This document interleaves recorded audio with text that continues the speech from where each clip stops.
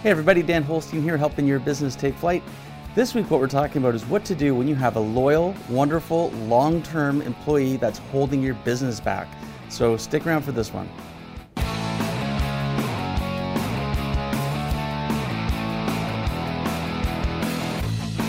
Have you ever heard the saying, what got you here won't get you there? Well, it's the same in business, and specifically around your leadership team.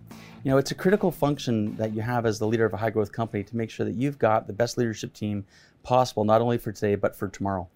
And if you've been in high growth long enough, what you might find is that you've got a team member or two that just can't keep up. In other words, the demands of the business are outstripping their ability or their capacity to be successful in the role.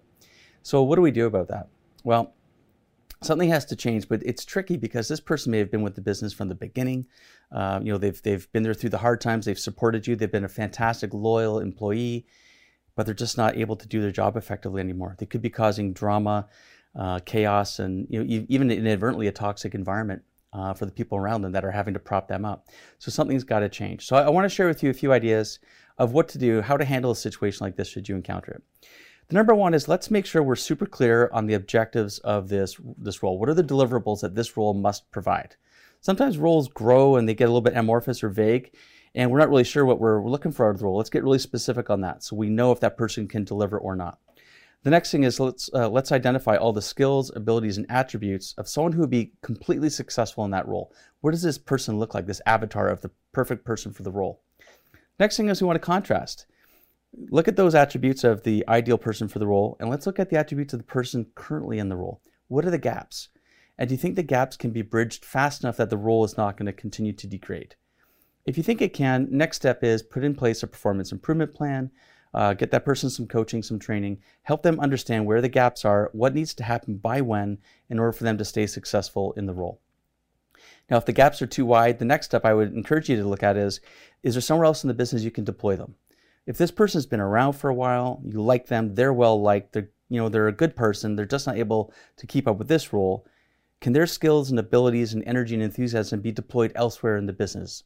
I've seen this happen successfully several times where people make lateral, even sometimes demotional type moves, but it removes a lot of stress off of them, they're a lot happier, and they can feel successful again.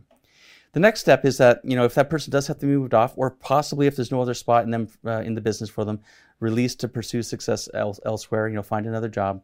With our support, we need to then recruit for that rock star that we identified earlier.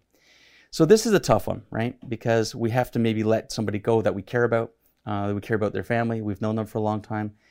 But it's not just them that we have to be concerned with. We have to be concerned with everyone else in the business as well. If the business is being held back, that could mean job insecurity for others in the business as well.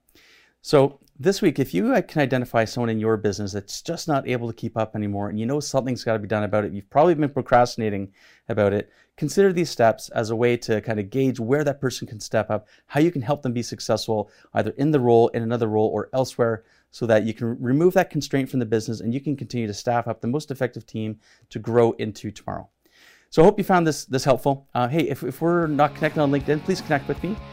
If you're seeing this on YouTube, hit subscribe and hit the notification bell so you can get new videos as we release them. And I wish you a fantastic week, and I'll see you here next time. Take care. Hey, thanks for listening to our episode today. I hope that you found it of value. If you did, please give us a 5-star rating. And if you know someone else that might find it valuable, please share. Thanks so much and have a fantastic day.